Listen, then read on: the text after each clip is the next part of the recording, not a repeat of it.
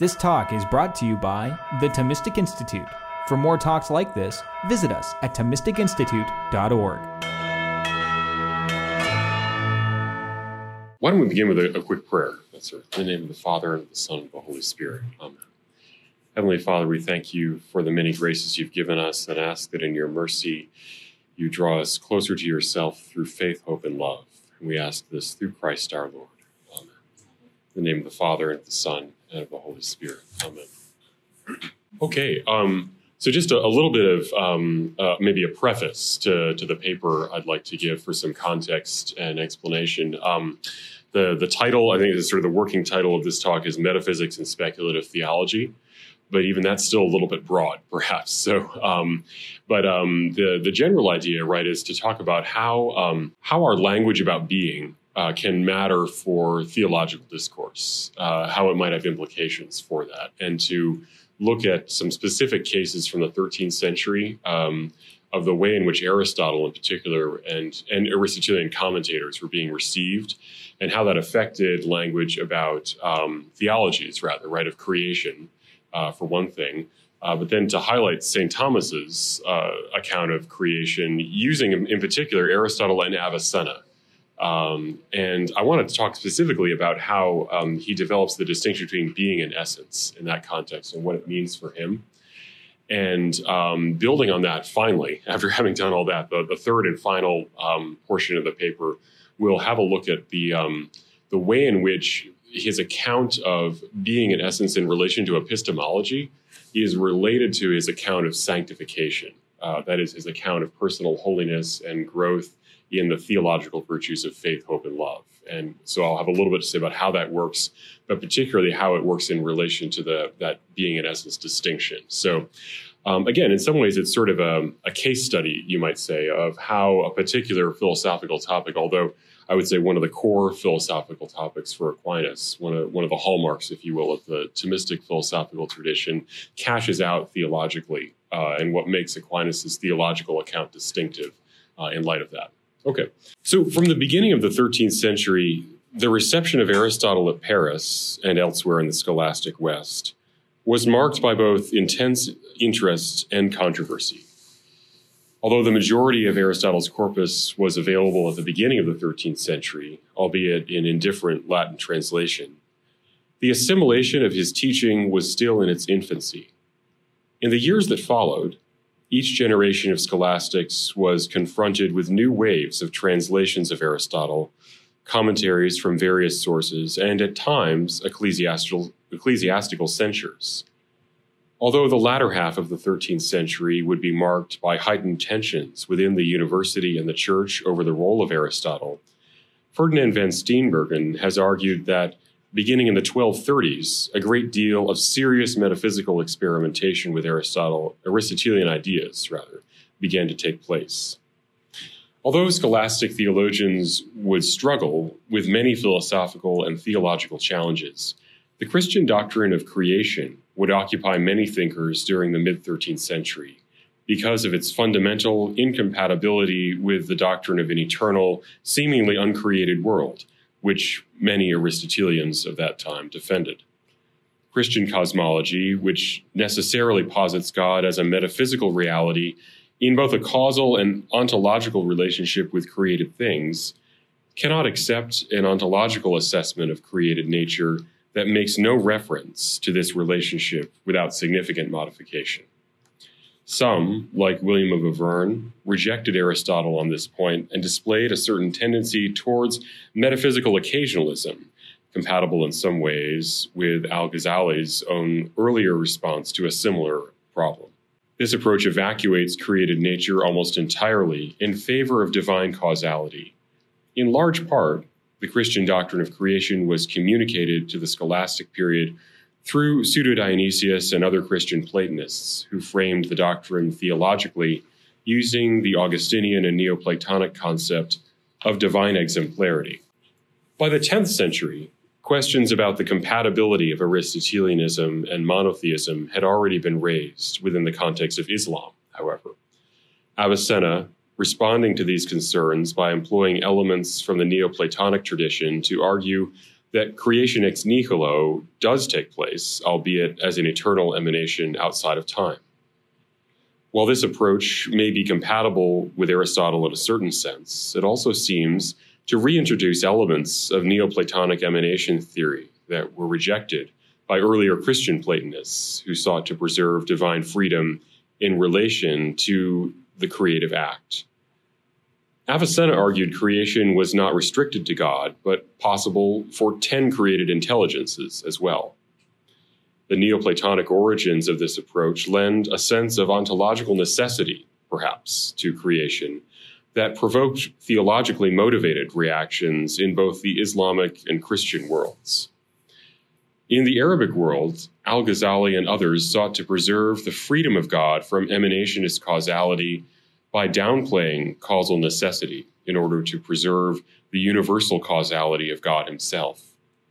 By extension, Al-Ghazali argued against causal necessity even within the natural world, arguing that it is not necessary, strictly speaking, to say that a tree is created from a seed. Al-Ghazali was opposed to the causal structures of Aristotelianism and Neoplatonism, believing that these systems were necessarily opposed to monotheism.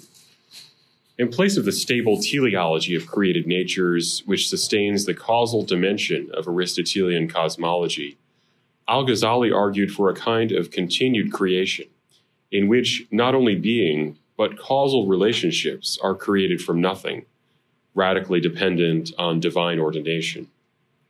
A similar strand of reactionary occasionalism would begin to emerge in scholasticism as the difficulties inherent in Avicennan Aristotelianism came to be fully appreciated in the medieval West. While it was clear to scholastic thinkers that certain of these doctrines were incompatible with the Christian faith, the doctrine of creation became a focal point for this discussion during the 13th century. When compared to some of his contemporaries, William of Auvergne saw a deeper tension between Avicennan Aristotelianism and Christian monotheism. The majority of scholastics understood the doctrine of the eternity of the world, which they attributed to Aristotle, to be incompatible with the Christian doctrine of creation from nothing. For William of Auvergne, however, the Aristotelian concept of nature itself was not fully compatible with God as the cause of created being. Beyond simply affirming the Christian doctrine that the world was created from nothing, Auvergne argued for a radical interpretation of divine freedom as potentia absoluta, that is, absolute power, in which creation is effectively denied a sense of causality that is proper to nature. Although differences between the two remain, thinkers like Al-Ghazali and Auvergne have difficulty reconciling the potency of natural things with the power of God. Auvergne's theory of divine causality is developed in opposition to Avicenna's doctrine of multiple hierarchically ordered creatures, or creators, rather. Auvergne correctly restricts the attribution of creation to God alone. He goes farther, however, claiming that God is the being of all beings, to such an extent that being cannot be attributed to natures in a strict sense, but only to God. When considered causally, this means that God is not only the efficient, but formal cause of created beings in an immediate sense, supplanting the role of natural forms. To this end, Auvergne claims that God is to creatures as the soul is to the body. This approach leaves little room for the attribution of causality to created natures, reducing creatures on a causal and ontological level to means or occasions for the communication of divine causality. In the end, Auvergne's inability to accept Aristotle's understanding of nature left him unable to grasp the non-competitive relationship between the power of God and created potencies. We now turn to St. Thomas Aquinas. So Aquinas responds to these problems differently from Auvergne and other earlier scholastics. Beginning with the received Platonisms of Augustine, Boethius, and Pseudo-Dionysius, Aquinas constructs a theory of creation in which created natures display both the ontic and epistemic integrity intrinsic to Aristotelian physics and the hierarchic dependency on God as first principle and as ex nihilo creator, commonly associated with Christian Platonism in the past. In Aquinas' work, doctrines from Arabic Aristotelianism are clearly incorporated into his doctrine of created natures, which are understood to be not only self-possessed of their own natural potency and teleology, but framed in reference to the exemplarity of divine being as well. In this much, Aquinas relies in part on Avicenna. It is well known, for example, that Aquinas' distinction between essence and existence is drawn in large part from Avicenna. John Whipple argues that even Aquinas' concept of being as being, apart from any individual subsistence, is implicitly dependent on Avicenna as well. As was clear to William of Auvergne, however, Avicenna's over-reliance on the doctrine of emanation posed problems for divine volition and providential governance. Avicenna's systematic affirmation of the world's eternity posed further problems. Concerning the former, Aquinas will eventually rule out even the theoretical possibility of Avicenna's theory of emanation in his De Potentia. In the Sentences, however, which is his earliest text, roughly equivalent to his doctoral thesis, Aquinas' thought in this early text is not yet fully formed on this point. For Avicenna, the act of creation itself can be delegated to an intermediate instrumental cause. In Distinction 1 of Book 2 of his commentary on the Sentences, Aquinas concedes the theoretical possibility of Avicenna's claim, but denies its actuality on theological grounds. However, in his Sentences commentary, Aquinas does clearly modify Avicenna's approach to emanation, challenging the assumption that no more than one immediate effect can be produced by the first being. To this end, Aquinas argues that angels, or other beings, are not intermediaries in the act of creation. Only the first cause can be a creator in the full sense, because in the act of creation, more than simple physical motion is involved. While a natural agent moves to act in a certain way according to its particular form, a multitude of divine ideas proceed from the divine intellect immediately. Because God's act of creation is fundamentally intellectual, and not just according to the potentiality of a given substantial form, a multitude of diverse effects can and do proceed immediately from this one source, according to Aquinas. And these effects participate in their one source according to different modes. For Aquinas, this distinguishes God as the cause of being itself.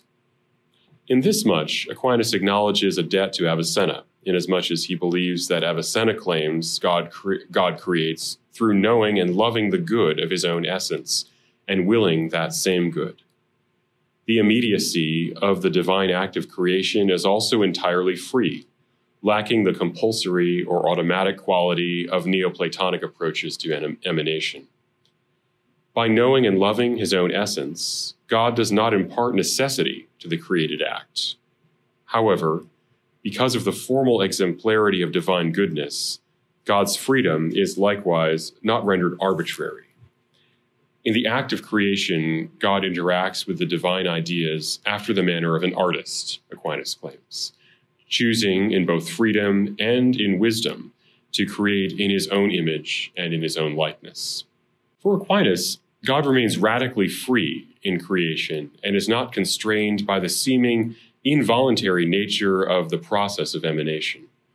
Further, God chooses in each act of creation to communicate something of his goodness to each created nature, which mirrors directly the exemplarity of divine goodness, and not simply that of an intermediary instrument.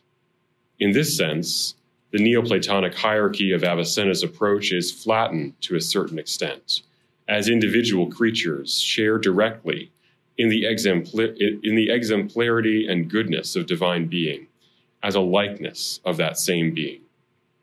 Aquinas accomplishes this without evacuating the ontological integrity of created natures themselves. In this much, Aquinas responds to many of Avergne's concerns about Avicenna by reframing certain elements of Avicennan Aristotelianism within the context of Christian metaphysics. in such a way that an authentic conception of Aristotelian nature, including natural causality and teleology, is preserved. So concerning the relationship between God and creatures, Aquinas emphasizes at once both the integrity of natural substrates and the immediate relationship between created substrates and God as first cause at the level of being. Aquinas likens the emanation of creatures from God to the production of an artifact by an artist. It is from the artist that the form of the artifact flows into the material. Although a created nature is radically dependent on God as first cause for its essence, Aquinas argues strongly for the integrity of created natures. That which informs a created nature does not exist outside of its substrate. To this end, he objects to Avicenna's theory of the agent intellect, so-called, arguing that a hylomorphic instrumentality of body and soul require the act of the intellect to be present within the creature. In this much, the individuation of a subsistent form, as opposed to a universal form, comes to be from nothing and is the result of divine volition. The fact of divine exemplarity does not entirely explain this individuation. The form of a given thing is the result of God's creative choice and represents a unique exercise of his principle efficient causality. The good that God chooses to create as the form of an individual created nature modeled on his own exemplarity is the object of his divine creative will. By extension, the teleology and finality of this nature are in a sense also contained within the divine will as its object.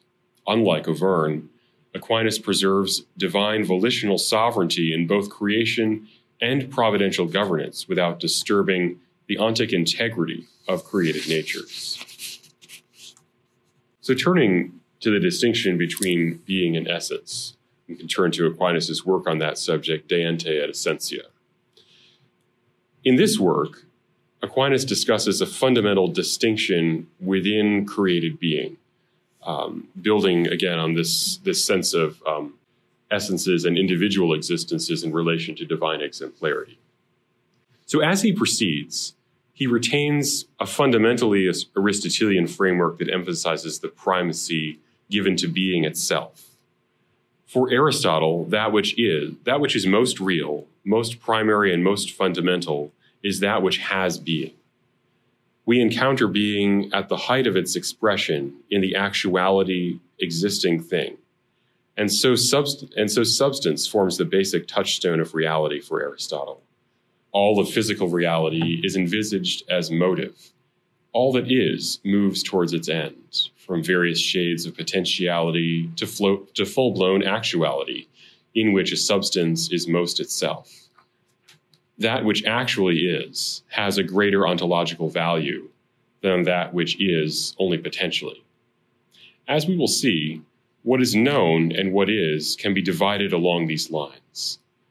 Esse, as the pure act of being, is this fullness of actuality.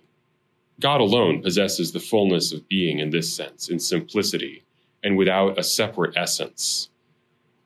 But in all else, these two concepts, being and essence, are distinct. And esse stands as the perfection received in an actualized thing. St. Thomas tells us in the fourth question of the first part of the Summa Theologiae the following, that existence is the most perfect of all things. Hence, existence is that which actuates all things, even their forms. When, therefore, I speak of the existence of man, existence is considered a formal principle and as something received, and not as that which exists. Following Aristotle, Aquinas seeks to uncover the underlying ontology below the flux and potentiality of the natural world, exposing the notion of being itself, both physically and metaphysically. St. Thomas also deals with the epistemological order, however, which for both he and Aristotle is a realm of real things, existing in the mind in a qualified sense.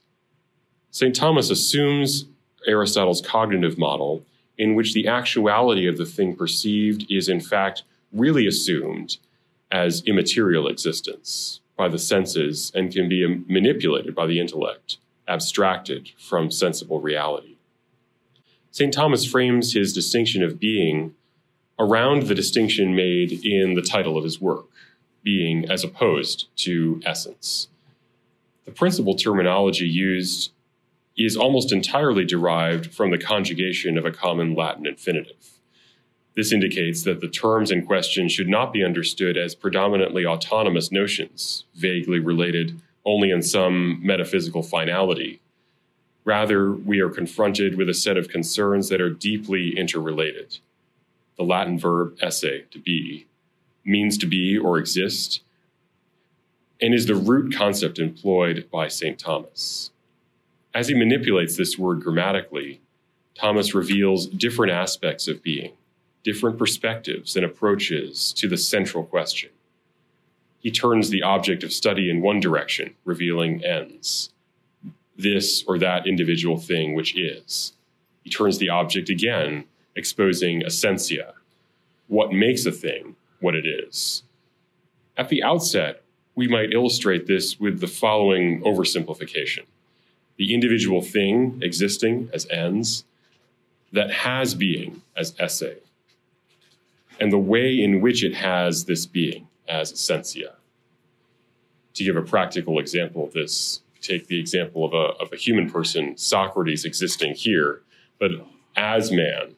And so the essence human is a perspective on being, but it's a perspective on this being fundamentally. And the other senses of being are almost analogically related, we might say, to that central reality of subsistence, which forms our first point of contact with the being itself, even epistemically.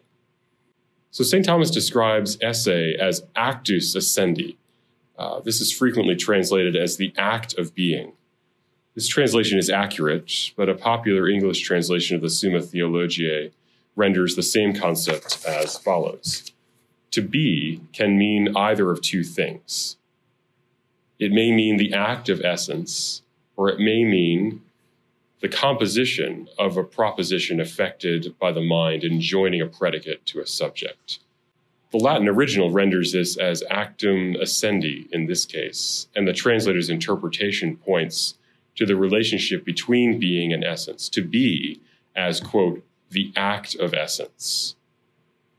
Essence is derived from the character of the substance or thing in question, but can also be conceived of in the abstract, with no immediate relation to any one existing thing. So humanity versus Socrates or this man. You could just think about humanity. Essence might be thought of as a mode or a way of being. The fact that such a mode or way of being actually exists as a particular ens or substance is determined by the fact that it has received being in a given sense. Therefore, existence, as esse, must be compared to essence, if the latter is a distinct reality, as actuality to potentiality. The potential of essentia is activated by esse in an individual ens, an individual being. But essentia points to a larger reality beyond the numerically individuated case of a given ens, as ens is itself by individuation, but it is said to be when it is as essentia. So being signifies essence, in a sense showing the essence to the observer. For essence apart from being is not available to the senses. But essence, while related to being, is not being as such. As we have seen, essence is the potency of being. So taken in itself as a concept in the intellect apart from its actuality, it can have only potential being. For St. Thomas, essence is that which confronts the intellect in a specific thing. There is a corresponding question that arises in the epistemological order. The quiddity, or whatness, of a being is the answer to the question of identity posed to a being by the intellect. Quid est? What is it? Quiddity refers here to what, quid, as opposed to that, as opposed to the is, the est, the fact that it is. The is here is particular and so it is essentia and not esse proper that is sought. Quiddity, in the end, is a question about essence, we might say. So essence and quiddity are all but identical in some ways. However, the notion of quiddity begins to shift our focus to the order of knowing. So it begins the process of an epistemological bridge, we might say, between actually existing things and our contact with them. The nature or essence is that which is available to the intellect in its search for answers of this kind, answers of whatness. Here, the distinction between knowledge and being, the order of known and the order of existence or essence, begins to emerge. For St. Thomas, there is a clear difference between independently existing things and our perception of them. On the surface, this difference is obvious, but the modern reader should not allow himself to slip into the mind-body dualism with which he is no doubt familiar. For our purposes, the difference must be marked fundamentally by act and potency. And so Aquinas' moderate realism is fundamentally related to the doctrine of analogy, even in its epistemic quality, when we say we know a thing as it is in its subsistence or as it is essentially. For our purposes, the difference must be marked fundamentally by act and potency. So essentia, in the order of essence, must be marked by the actuating presence of esse. But to separate essentia from the order of essence is to separate a potency from its actuality. In the intellect, we must understand ourselves to be contemplating essence apart from being.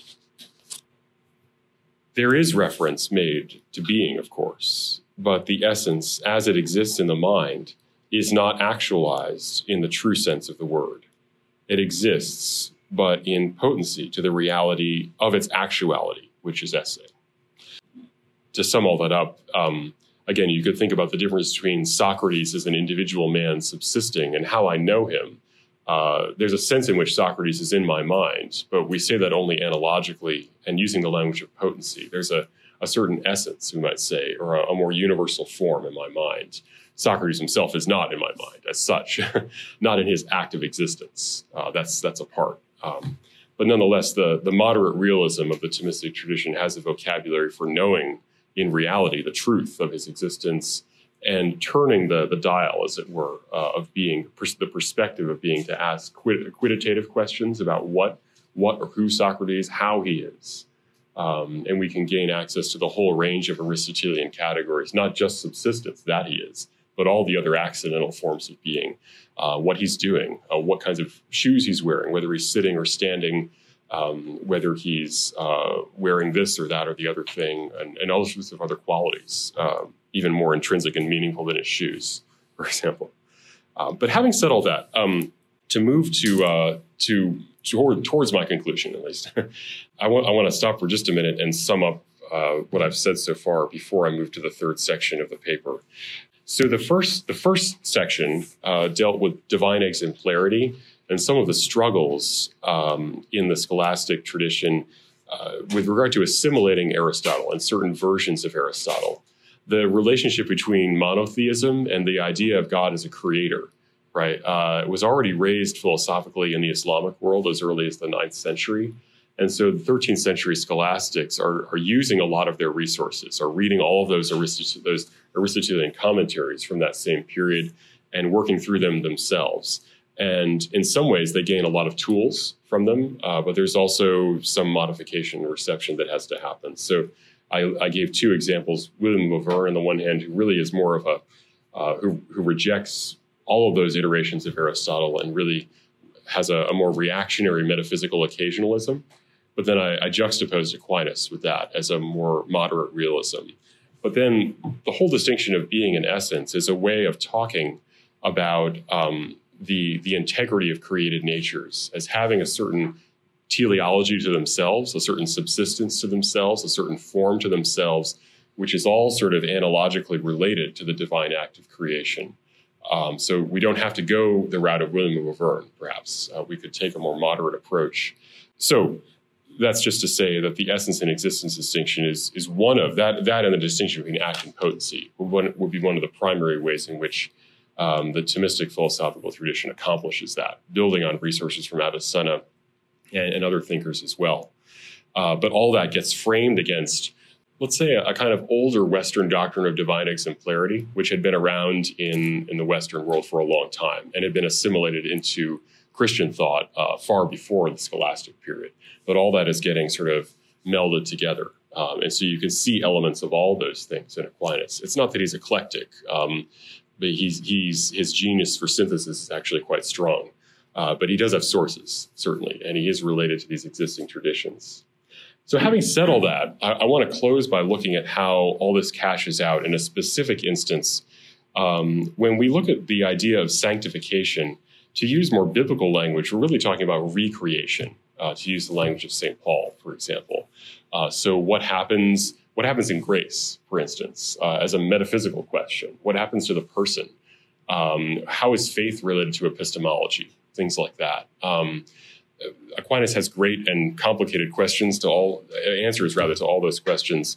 But I want to focus just on kind of the ontology of sanctification as it's related to being in essence, and the relationship between the mind and its object, and just look at some ways in which this distinction that Aquinas has made actually matters. It has an impact, let's say, on the way he's going to talk about something as basic to Christian life as holiness, for example, right? Or the idea of grace. Okay, so I'll start with just a little bit of a counterpoint from the 20th century from Karl Rahner, who has a different approach. And then we'll move back to Aquinas and the difference between essence and existence to look for some solutions from the Thomistic tradition. So in response to 20th century controversies concerning grace and nature, Karl Rahner embraces an explicitly Kantian, I think, cognitive model here in his work, Nature and Grace. In an attempt to articulate the intrinsic relationship between nature and grace, Rahner interprets Thomism through transcendental philosophy, following the example of Joseph Mareschal. While the scope of Rahner's output on this subject is broad, this present paper is limited to the implications of the specific appeal to the cognitive structure of classical transcendental philosophy. In this brief work, the identity of the person in relation to God and to his grace, his nature, is at issue. Specifically, it is the rapprochement between models of natural cognition and the supernatural, and the usefulness of transcendental philosophy for the project of theology with regard to grace that we will examine here. Both Karl Rahner and St. Thomas Aquinas place similar emphasis on the importance of natural psychology in relation to divine grace. St. Thomas, however, stresses the human soul as a knower, subsistent within an understanding of reality that is not only epistemologically realist, but marked by the themes of creation and image. So going back to the idea of divine exemplarity that we spoke about at the beginning. Here, the natural cognitive makeup of the human person functions as a robust analogical ground for Thomas's theological treatment of the same nature as elevated within the context of grace. The concepts of creation and image are important functional concepts for St. Thomas. The status of the human person as created places him in a real relation with God as the source and sustainer of his being. This much is true of all creative things. And yet, as rational, the human person stands in a unique relation with God as image. For Aquinas, the psychological makeup of the human person is itself reflective of the Trinitarian identity of God. This image is not a static representation, but instead is subject to dynamic growth towards perfection under continued creative impetus. This results in a perfection of the intellectual nature as imitating God, as understanding and loving himself. The intellectual nature, whose acts are intellect and will, is perfected in the image of God inasmuch as it knows and loves him. So epistemology is important for sanctification for Aquinas, because the human person is image. So it's a particular way of understanding or interpreting theologically the doctrine of divine exemplarity. For Aquinas, image is understood in a threefold fashion. First, in terms of natural aptitude for understanding God, which is of the mind's nature and common to all persons. Secondly, to the extent that this understanding and loving is actuated or even habituated, albeit in an imperfect fashion, which is enabled by the conformity of grace. Thirdly, image is understood as perfect knowledge and love of God. In this third stage, image is perfected into likeness in the heavenly state of glory. Here, likeness is marked by, quote, a kind of unity, for oneness in quality causes likeness. Within the concept of image, then, grace as recreative functions to elevate natural knowing and loving to accommodate the immanent presence of divine life within the soul. The soul is perfected as it participates in the divine nature, quote, after the manner of a likeness, through a certain regeneration or recreation, end quote. This recreation in grace is not an extrinsic suppression of nature, but rather a true elevation and transformation of existing faculties. In this sense, there can be no real conflict between grace and nature, as both are radically contingent upon God as exemplar cause, whose creative will initiates, sustains, and draws human nature towards himself, animating it ever more deeply with his own life. For Aquinas, grace and nature cannot be fundamentally opposed, as they both spring from the same self-effusive font. Inhering as a quality in the subsisting nature, grace as accidental is deeply related on the order of being to the soul itself. While not itself constituting the subsisting soul, grace animates and colors, we could say, the subsistent nature of the soul, moving it as a formal cause, quote, as whiteness makes a thing white and justice just. Grace in this sense cannot properly be construed as external to nature, as another res existing in some sense outside of the nature, or as an imposed superstructure. Rather, as with any accident, grace as accident is not called being, quote, as if it had being, but because by it something is. Hence it is said to belong to a being rather than to be a being. Hence, the creature is, in a certain way, as a result of its presence. So grace causes us to be in a certain way, to be in a Trinitarian way, to imitate the divine exemplarity in a Trinitarian fashion. The mistaking of the accidental for the extrinsic is unfortunate on the part, perhaps, of Rahner and others, as it is precisely the natural concept of accident that enables us to understand grace as something which is both deeply related in an intrinsic, inhering manner and perfecting of an existing substance. Aquinas' theology of image and recreation is premised analogically on natural cognition. The recreation initiated in grace relies heavily on the divine life as it takes shape in the soul in the form of the theological virtues of faith, hope, and love. Grace precedes these virtues, and while not itself a virtue, it initiates the process of perfective recreation that gives rise to the pattern of divine life within the nature itself, as the natural cognitive faculties are elevated and transformed, developing habits of action beyond their initial capacity. As created, human nature receives the gift of God as end, wherein goodness as object simply follows from the gift of subsistence. With the elevation of created nature in recreative grace, however, divine life takes hold in the soul more immediately with the gift of God as object. As general and specific instances of the loving divine will in relation to the creature, the two gifts of creation and grace appear as distinct manifestations of the same human contingency and as an intensification of the same divine love. While grace as a quality in the soul does not enter itself through the intellect per se, the intrinsic perfection of nature in grace is premised analogically upon the ability of natural cognition to both grasp its object and to be subsequently perfected by it in understanding. In natural cognition, The object is that which is known by the mind, and this object is known in such a way that the mind, in fact, takes on the likeness of its object, such that the object can be said to have a mental existence, as distinguished from its subsistence in the mind of the knower. This results from the perfection of act in which the intellect extracts the essence of the thing perceived. The presence of the object, which in the natural order is presented to the mind by means of the senses, has a perfecting quality on the intellect.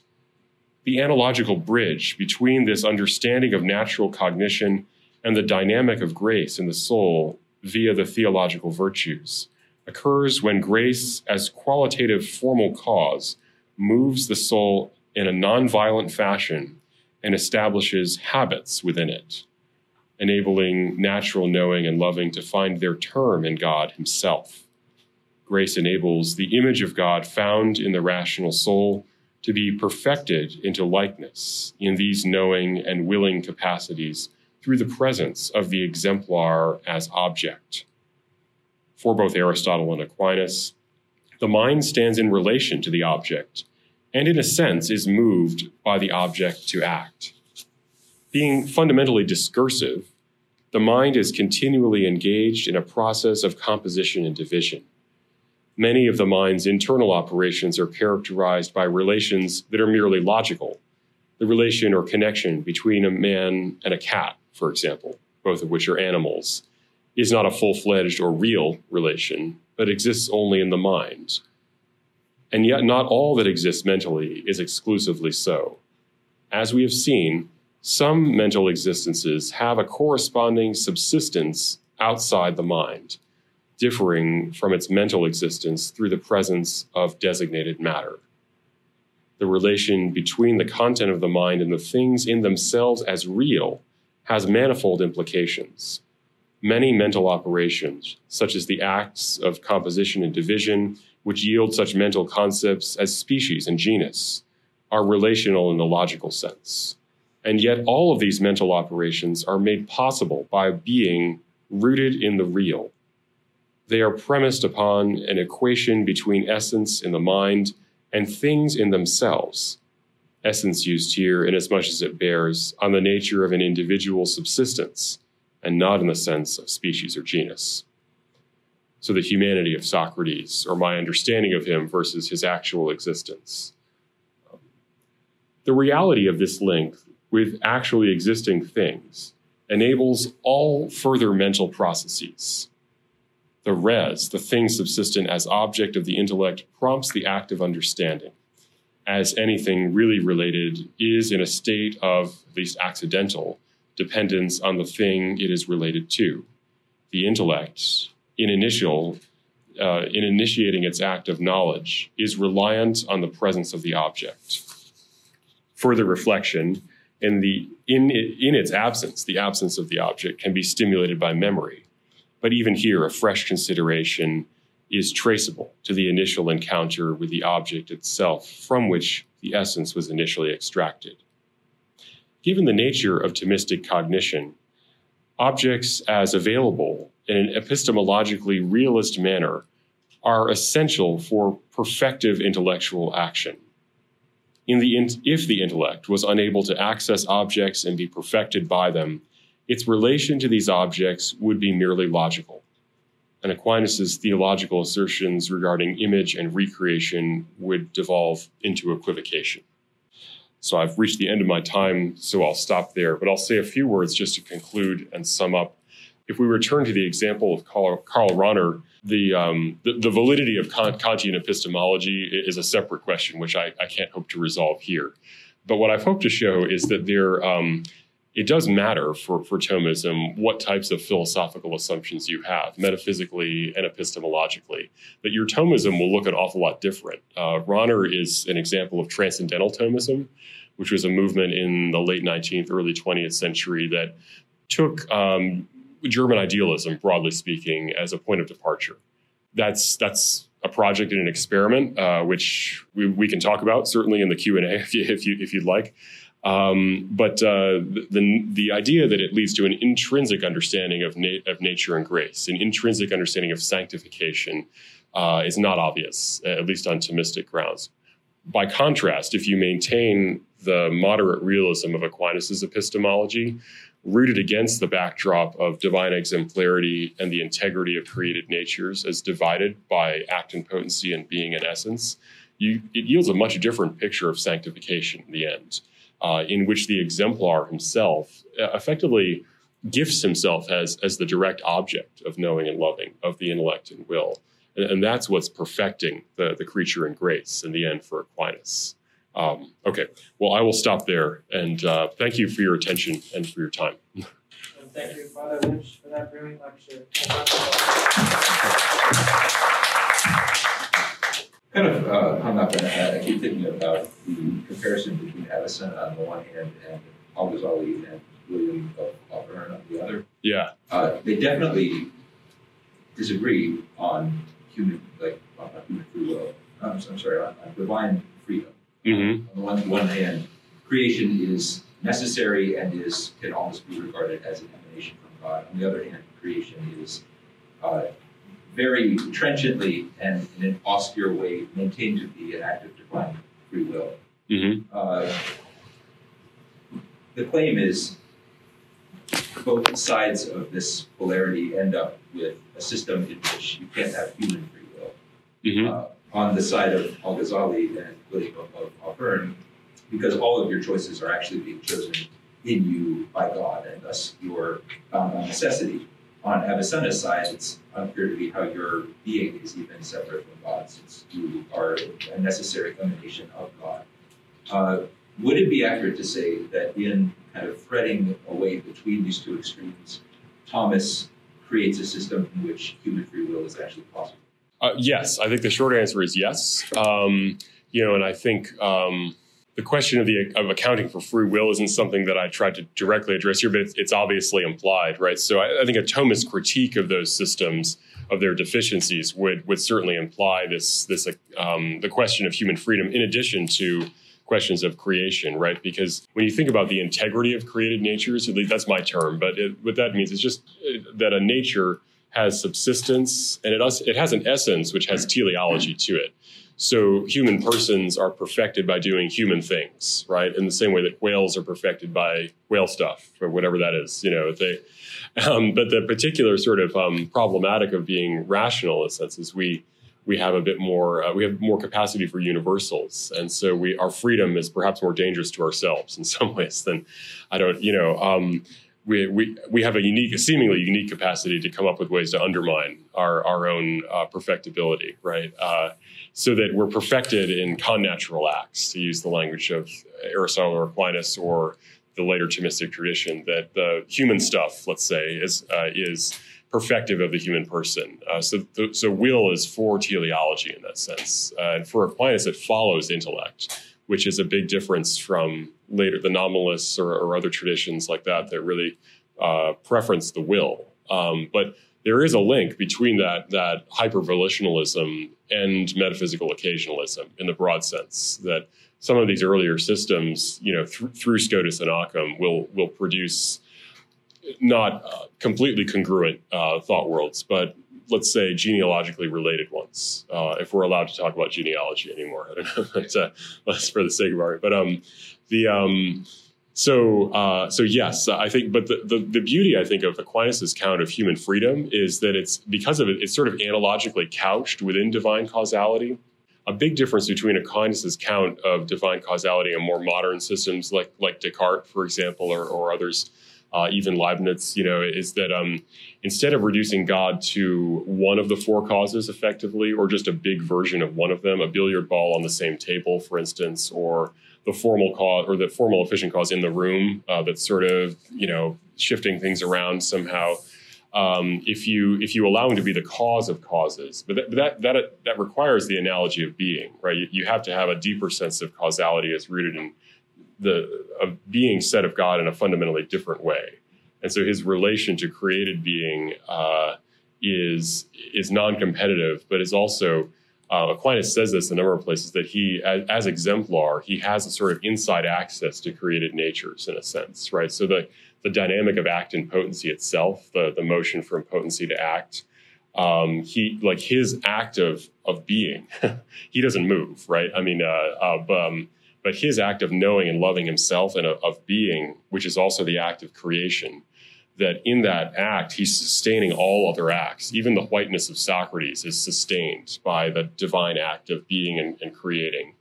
And so for us to be at all, we're already saying that our being is couched within that larger reality for Aquinas, which it has the potential to yield a non-competitive sense of the perfectibility of human agency, while at the same time maintaining a deeply integrated sense of divine agency.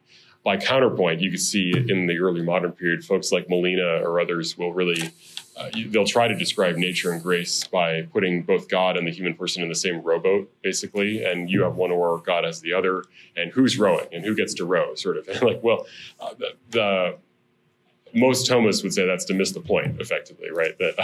You're not sharing a rowboat with another created cause. That as cause of causes, God's principal causality is instrumentally related to, you might say, because even an instrument participates in the formality of the higher cause. When the axe is swinging in the hand of the carpenter, it has an operation qua instrument, right? But that instrumentality is being moved by something larger. In a certain sense, when Aquinas talks about divine artistry and creation, he's intimating a similar kind of causal relation, although even in the self-movement of creatures, apart from that strict sense of instrumentality, there's something similar going on. Is that, yeah. Okay, yeah. I think you mentioned sanctification is recreation. Yeah. I was wondering, does sanctification change our essence? Yeah. Or does it heal it, or how would you understand? That's a great question. This was a big debate in the Middle Ages, right? So like, so grace is a type of recreation. Okay.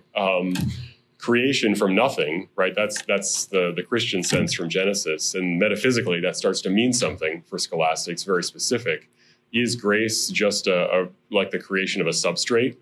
Well, you have to start to nuance that analogically almost immediately. And by analogy here, I mean just you're saying something secundum quid, right? So you're saying something in a certain sense.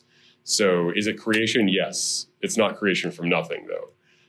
Because then you'd have a second substrate or something like that. You'd be here, Socrates would be here, and like grace would be next to him, subsisting or something, right? And that actually doesn't do us any good, right? What you want is for it to be like the whiteness of Socrates, right? You want it to be like a qualitative modification. But Aquinas is going to say it's actually in the essence, that it's actually below the level of the powers, even, which is a pretty radical claim in a lot of ways. So he's even sort of bending the analogy of being as it describes created reality, where you have substances and accidents and being said in various ways. He's sort of bending that and elevating it a little bit. So the sanctification runs really deep. It is a recreation, but of something that already exists. So not from nothing, but sometimes he'll call it concreation. But so it's creation in a sense, but what you end up with is a kind of, I like to call it, just as a teaching metaphor or whatever, a sort of amplification of the analogy of being, effectively. That grace has this sort of elevating effect on the person from the ground up. And that's really different from saying that it's, on the one hand, maybe it's just a legalism, right? You get marked on the right side of the ledger and that's it, right? Or it's, it's reified. Grace is a thing, but it's not really a thing that's part of me. It's not adhering in me. And even if you were to say that it's an accident, not all accidents are intrinsic. Some accidents are more circumstantial or extrinsic, like whether Socrates is shod or not, whether he's wearing shoes or sitting or standing. You really want it to be intrinsic, and then you want it to be intrinsic in like the deepest way, or at least Aquinas does. So, yeah, no, that's a great question. And Aquinas actually developed from his earlier work to his later work on this question. So he spent a lot of time thinking about it, and in the end was able to work out a pretty well integrated system, I think. Yeah, thank you for that question. Yeah. Have you read at all about how this relates to like mystical theology? Okay. Yeah. I'm just curious, like, what's your like opinion about like how that like Yeah. with like sacrament? Oh yeah, mystical theology, like mystical prayer or that sort of thing, or Yeah, I guess I just talked about like the practice in general. Okay, yeah. So like the practice of mystical prayer, or the phenomena, or that sort of thing. Yeah, Or, it's sort of like the idea of like you're connecting. yeah. Like how would you work that in with the framework that you just talked about with like sacramentality? Yeah, that's great. Yeah. So mysticism, became a really sort of hot topic in like late German idealism, right? And in the 20th century. And so there are folks in transcendental Thomism that like to talk about mysticism a lot, in epistemic terms, right? There's also, if you want a Thomistic correlate from a more metaphysically realist perspective, right? You could go back to John of St. Thomas or someone like that from the early 17th century, right? And look at his treatment of the gifts of the Spirit and the infused virtues. So there really is there's also a Toulouse tradition in France. There was a Toulouse revival in the 17th century, it's a similar period, which, long story, but the point is there's a Dominican school that developed in that period and presented Aquinas' this theology of sanctification, of the infused virtues and the gifts of the Spirit, presented it as a version of mystical theology, right? So on a practical level, maybe that's a more helpful way to approach this. On a practical level, for Aquinas, mystical theology, or it could be an account of mystical phenomenon, if that, sometimes you see this in the lives of the saints or certain experiences. He has a vocabulary for talking about that in grace. So it would be certain types of charismatic graces or other things like that. But just more anthropologically, in terms of what grace is doing, you really have like it's the full possession of the intellect and will by divine life. That's where he's going. And so the infused virtues of faith, hope, and love are habituating as habits. They're qualitative habits, right? And they're modifying the powers of knowing and loving. So faith is in the intellect, hope and love are in the will. And so they're sort of habituations, right, or extensions of our capacity to know and love in a way that makes it possible to have real communion with God. And the gifts of the Spirit, Aquinas has a whole system for linking them to the theological virtues. So they're sort of furthering perfections. On a more practical note, you could use the example of a ship. This is from John of St. Thomas. He thinks about the theological life like a ship. So the oars on the boat, if you will, bear with me, it's a complicated metaphor, but the oars in the boat are like the acts of the theological virtues because they're real human acts. You're acting in a sense, right? But the sail is like the gifts of the Spirit. So they're purely receptive to the motion of divine love and divine grace. And so you see in the super saints, or people like Saint Teresa of Avila or someone like that, who was a mystic, right? A Carmelite. And you see a deep spiritual integration where they seem to be epistemically receptive in a way that it's not even an analogical extension anymore of natural knowing and loving. It really is kind of a different category, but it's also deeply integrated on a human level. It seems to be, at least. So there is a vocabulary there in Aquinas. He would use the gifts of the Spirit to talk about that. Is the short answer. Does that answer your question? Or? Okay. All right. All right. Yeah. Yeah, sure. Thank you so much. It's tremendous. In terms of applying Aquinas' sort of unique position with regard to emanationism and occasionalism, I've always been sort of confused and always struggled with his use of esse communally within esse in essentia. So, in other words, the gift of esse from the Actus Essendi, it can seem like ens commune is like a thing that mediates that gift of esse. Does that make sense? I think so. Yeah, I think esse commune stands between the Actus Essendi, right, ipsum esse, and the actual creature, the essence that's receiving the esse. Yeah. And that can almost make it seem like the act of creation is still mediated. Right. Esse itself becomes essentialized. I mean, does that make sense? So this issue, I think, with a lot of more Platonic interpretations of Aquinas, for example, they're going to emphasize this. Term that he uses. Yeah. So I guess I just wondered if you had any thoughts on what exactly he means by. That's a great question. That's a great question. I don't know if I can fully resolve it here, but so you're right. There are different interpretations of Aquinas on some of these points. So I didn't get into that too much. I tried to stay, just a little more textual, but more Platonizing versions, right, really do, well, in Plato himself, obviously, right, there's the reification of essence is just not a problem, right?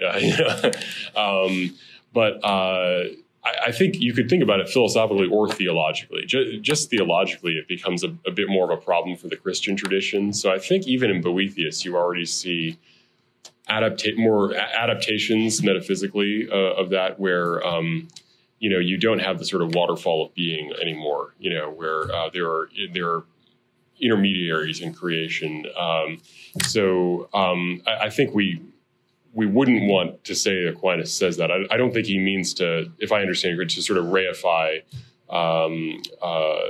essence in any sense, even in esse commune, right? I would tend towards the language of potentiality, right? I mean, it's really in a sense like essence in this sense really in regard to existence really is at the level of sort of potency in a sense. It's in potency to be.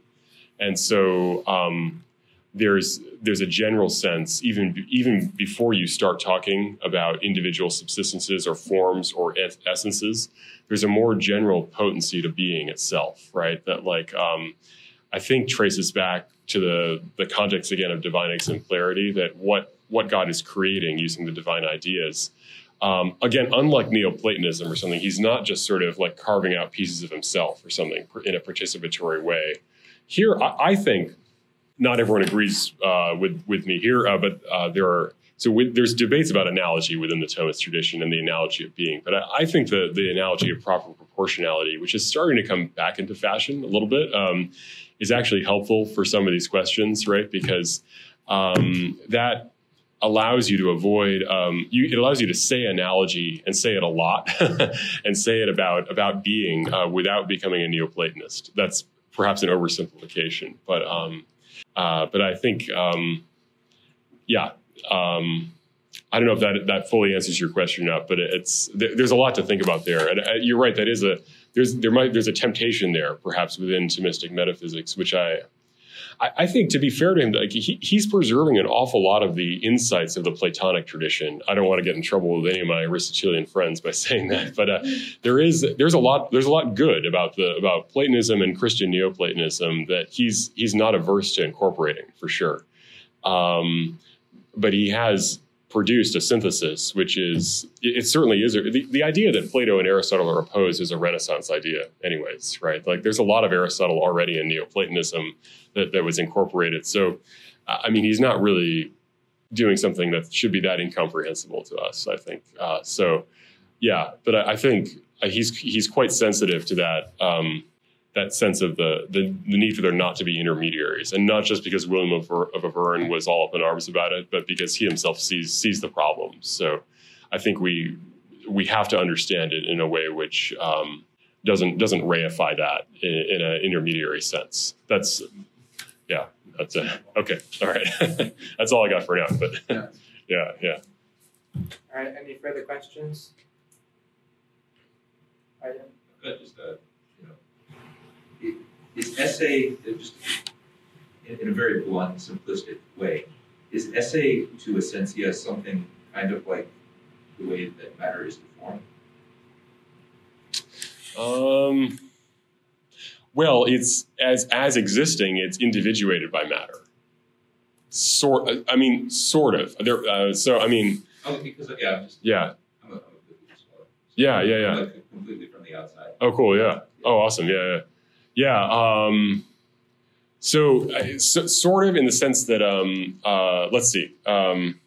Okay, so an individual substrate like Socrates, as opposed to Plato, as opposed to whoever, Immanuel Kant or whatever, is that individuation of the essence human is materially individuated for Aquinas, right? So that there's this man versus that woman versus that other guy, or whatever, is the difference is material individuation. So matter is really what limits form through subsistence. So he talks about actuality as a kind of limit on the potency, if you will, of essence or of being, so that to be in this way, as opposed to not all those other ways, it's a kind of limitation, not in a bad way, but it's a circumscribing, let's say, of being. So matter has that effect on form, for sure. and form at that level, you really are talking about essence, right? But it's a slightly different. You really ask the matter is really It's not really like that. There's a parallel. There is a parallel, but but the essence. The essence is the more abstract universal, and the being itself, or the ends, that's the act. So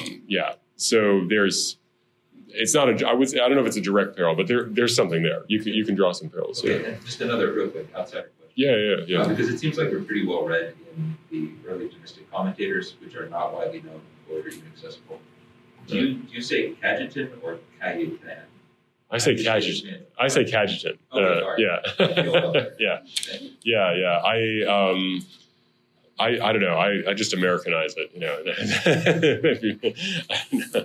But most you say it confidently enough. Yeah, that's what I rely on. Yeah. Yeah. Very good. Thank you for all the questions, and thanks again to Father Lynch for a great event.